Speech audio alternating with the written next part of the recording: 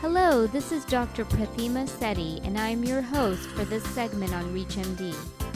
Today we are speaking with Dr. Ann Saxena.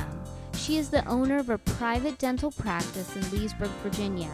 She is certified in laser dentistry, sedation dentistry, Invisalign, and implant dentistry. She is a graduate of St. Luke's St. Vincent Charity Hospital in Cleveland, Ohio.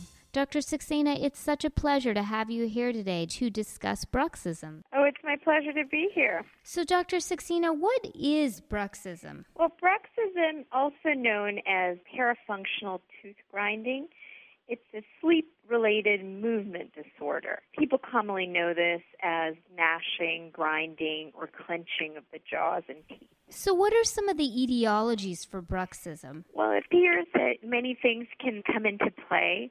A lot of people are just prone to it through genetics. There are some families that have bruxism more in their family than other people. There's also sleep architecture, the way we sleep and our patterns of REM sleep. There's some habits like smoking and drinking and excess use of caffeine, which also can affect the reasons for bruxism. Mostly what I've discovered is it's psychology. Our anxiety and stress level in our life really impact this activity that we do at night. So the more stressed out we are, which a lot of people seem to be, it's going to impact how much we brux at night. So how is it diagnosed? Well, there's two things typically that come into play. There's a patient's subjective symptoms. They are aware that they're grinding their teeth at night. They wake up with tightness and soreness in their jaw muscles. There's pain in their TMJ or temporomandibular joint. Oftentimes there's headaches and teeth sensitivity associated with it. So these are all symptoms that the patients subjectively tell the doctor. There's also signs inside their mouth like wear of the teeth. They have broken teeth and gum recession, so the roots are exposed and their teeth are cold sensitive. They also have a loss of what we call vertical dimension. So this is the youthful long teeth, and their teeth get shorter and shorter the more they brux, and wear pattern in their mouth that we can see typically. And do you oftentimes use the Brux checker or bite strips to help you diagnose that in the office? Yes, I think in the beginning, any adjunctive tools to help diagnosis is helpful. I think it's been, after a lot of years of practice, you just know what to look for patterns. And they are there. A lot of the population, I want to say, 60 to 70% of my own patients do have all these signs and symptoms. So it is prevalent in the population. So does bruxism only occur at night, or does it also occur during the day? No, there's two types of bruxism. There is daytime bruxism and nighttime bruxism. But typically in the daytime, people are aware of their bad habits and they have certain control and consciousness about stopping the bad habits. The more damaging effects are at nighttime when you're asleep, and this is just a subconscious habit that we do. A lot of the damaging effects happen when we're sleeping. So what are some of the consequences of unmanaged bruxism? Well, there's numerous things. I think the most damaging is actually something called attrition, which is the wear of the teeth. Everybody's happy with, nice, long, youthful-looking teeth, but the more you brux, the shorter and shorter your teeth become because they get worn, basically. The enamel gets worn away. There's also things like tooth fracture that you can look for in the mouth. There's parts of the teeth that are broken, uneven wear patterns in the mouth. What happens with this is that the teeth become sensitive. The gums recede. The roots are more exposed, and they get cold sensitive to liquids, even air sometimes. Oftentimes we look at the temporomandibular joint dysfunction. There's wear in your joint. There's definitely all these sounds when you open and close your mouth. They're kind of unpleasant, actually. There's pain in the face muscles, or facial pain is also a common consequence of unmanaged bruxism. There is disputed studies that indicates that migraines are made worse with bruxism because of the excessive tension or pressure on the temporomandibular joint and the muscles surrounding it. So, Dr. Saxena, you were saying about the association of migraine headaches with bruxism. Can you explain that a little further? How does that work? Any habit that's going to cause increased tension in the muscles of your face, neck, and head is going to trigger, in some patients, migraine headaches. So I think it's really important that if you're a migraine sufferer, that you talk to your neurologist about getting screened for bruxism through your dentist and having maybe an appliance made in order to alleviate some of the stresses of clenching your teeth at night. Typically what happens when a patient clenches down, it activates all the muscles in the face and in the temporalis.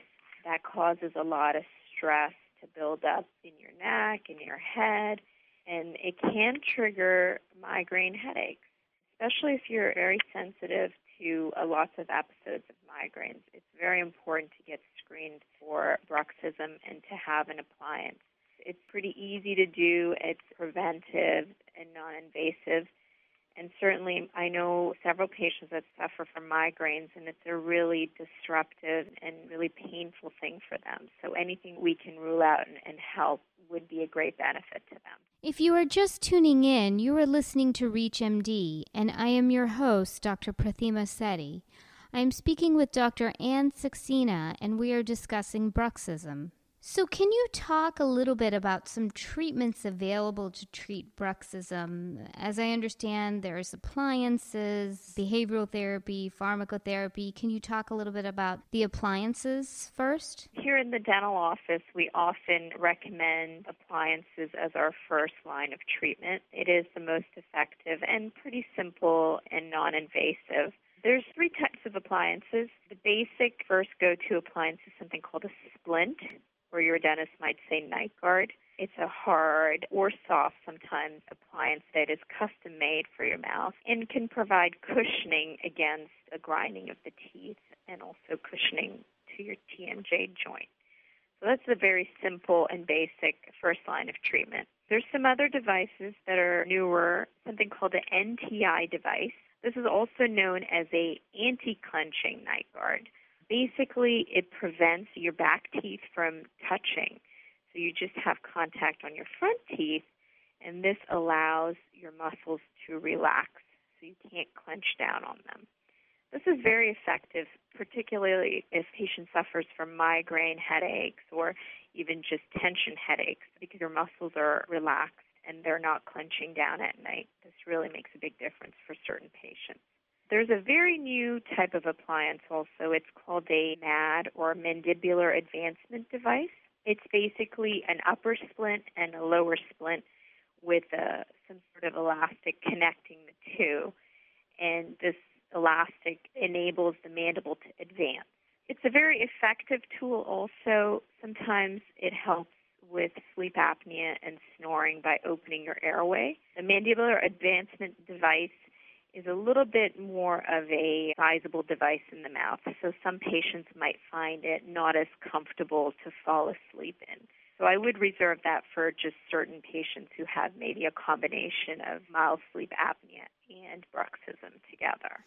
And what about pharmacotherapy options? Can you talk a little bit about that? Yeah, pharmacotherapy, many things have been tried. I think typically the most prescribed medicines for bruxism are Neurontin, Klonopin, and hydroxyzine.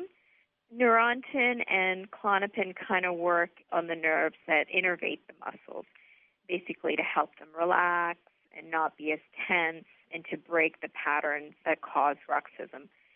All of this is kind of disputed. There's not a lot of evidence that this may help. I would say the dentist and the primary care doctor would work together to find a good management. Oftentimes there's trouble sleeping and a lot of anxiety issues that go with the bruxism. So any sort of benzodiazepine might help the muscles relax, lower stress. Yoga and other good sleep hygiene will also help along with, pharmacotherapy, basically. And what about the behavioral management options for bruxism? Can you talk a little bit about that? Well, I think many things that can be done, honestly, is just some good sleep hygiene type things. You can make sure you have enough rest. You're not on a lot of devices before you go to bed. things like meditation, yoga, any sort of exercise that helps lower stress and help you relax will help to break up the patterns that cause bruxism. So it's really important that you try to work on your behavior and to, cut back things that are a stimulant before bedtime, like caffeine. Sometimes even just a lot of our telephones, our smartphones are basically, we're addicted to them, and it will impact our quality of sleep. So it's really important to work on that, meditate and yoga. So how often do you see these patients in your office, in the clinic? How do you manage them as far as follow-up and monitoring them for worsening symptoms? Well, most of our patients, when they come in as a new patient, we screen them. It's part of our comprehensive exam and diagnosis because, again, the joints are affected and the teeth are worn and there's, broken teeth, recession of the gums. So it really impacts the whole oral health of the patient. So that's going to be our number one thing that we do, screen and rule out and make recommendations. Most patients will just get a basic splint. We evaluate every time they come for their recalls. So every 6 months, we're going to evaluate how they're doing, what's their compliance. The compliance sometimes is difficult because it's not going to help you if it's in the drawer at night, no matter what device or appliance you have. So you have to be sure that the patient's going to be able to wear it. They're comfortable falling asleep. It's a habit that before they go to bed, that they're going to put it in their mouth, and it's going to really help them in the morning. Well, thank you so much, Dr. Saxena. That was a wonderful review on bruxism. Do you have any last-minute thoughts that you wanted to add? Well, I just wanted to say how important it is to have preventive care in oral health. Bruxism is just one of the things, but a lot of the damage is done, and it's very difficult to repair later, and a lot of the treatments, even for the joint dysfunction, don't really help you. So prevention and early treatment is very, very important. So I urge everyone out there to get screened and listen to their doctor and get an appliance, try to lower their stress and manage their behavior in order to have good quality sleep and not brux at night. So thank you so much, Dr. Saxena, for being with us today and for sharing with us your thoughts on bruxism. Oh, it was my pleasure. I hope all the patients out there potentially get screened for it and get an appliance and really stop the habits and the damages from bruxism. I am your host, Dr. Prathima Sethi, and you've been listening to ReachMD. If you missed any part of this discussion, please visit reachmd.com to download this podcast. Thank you for listening.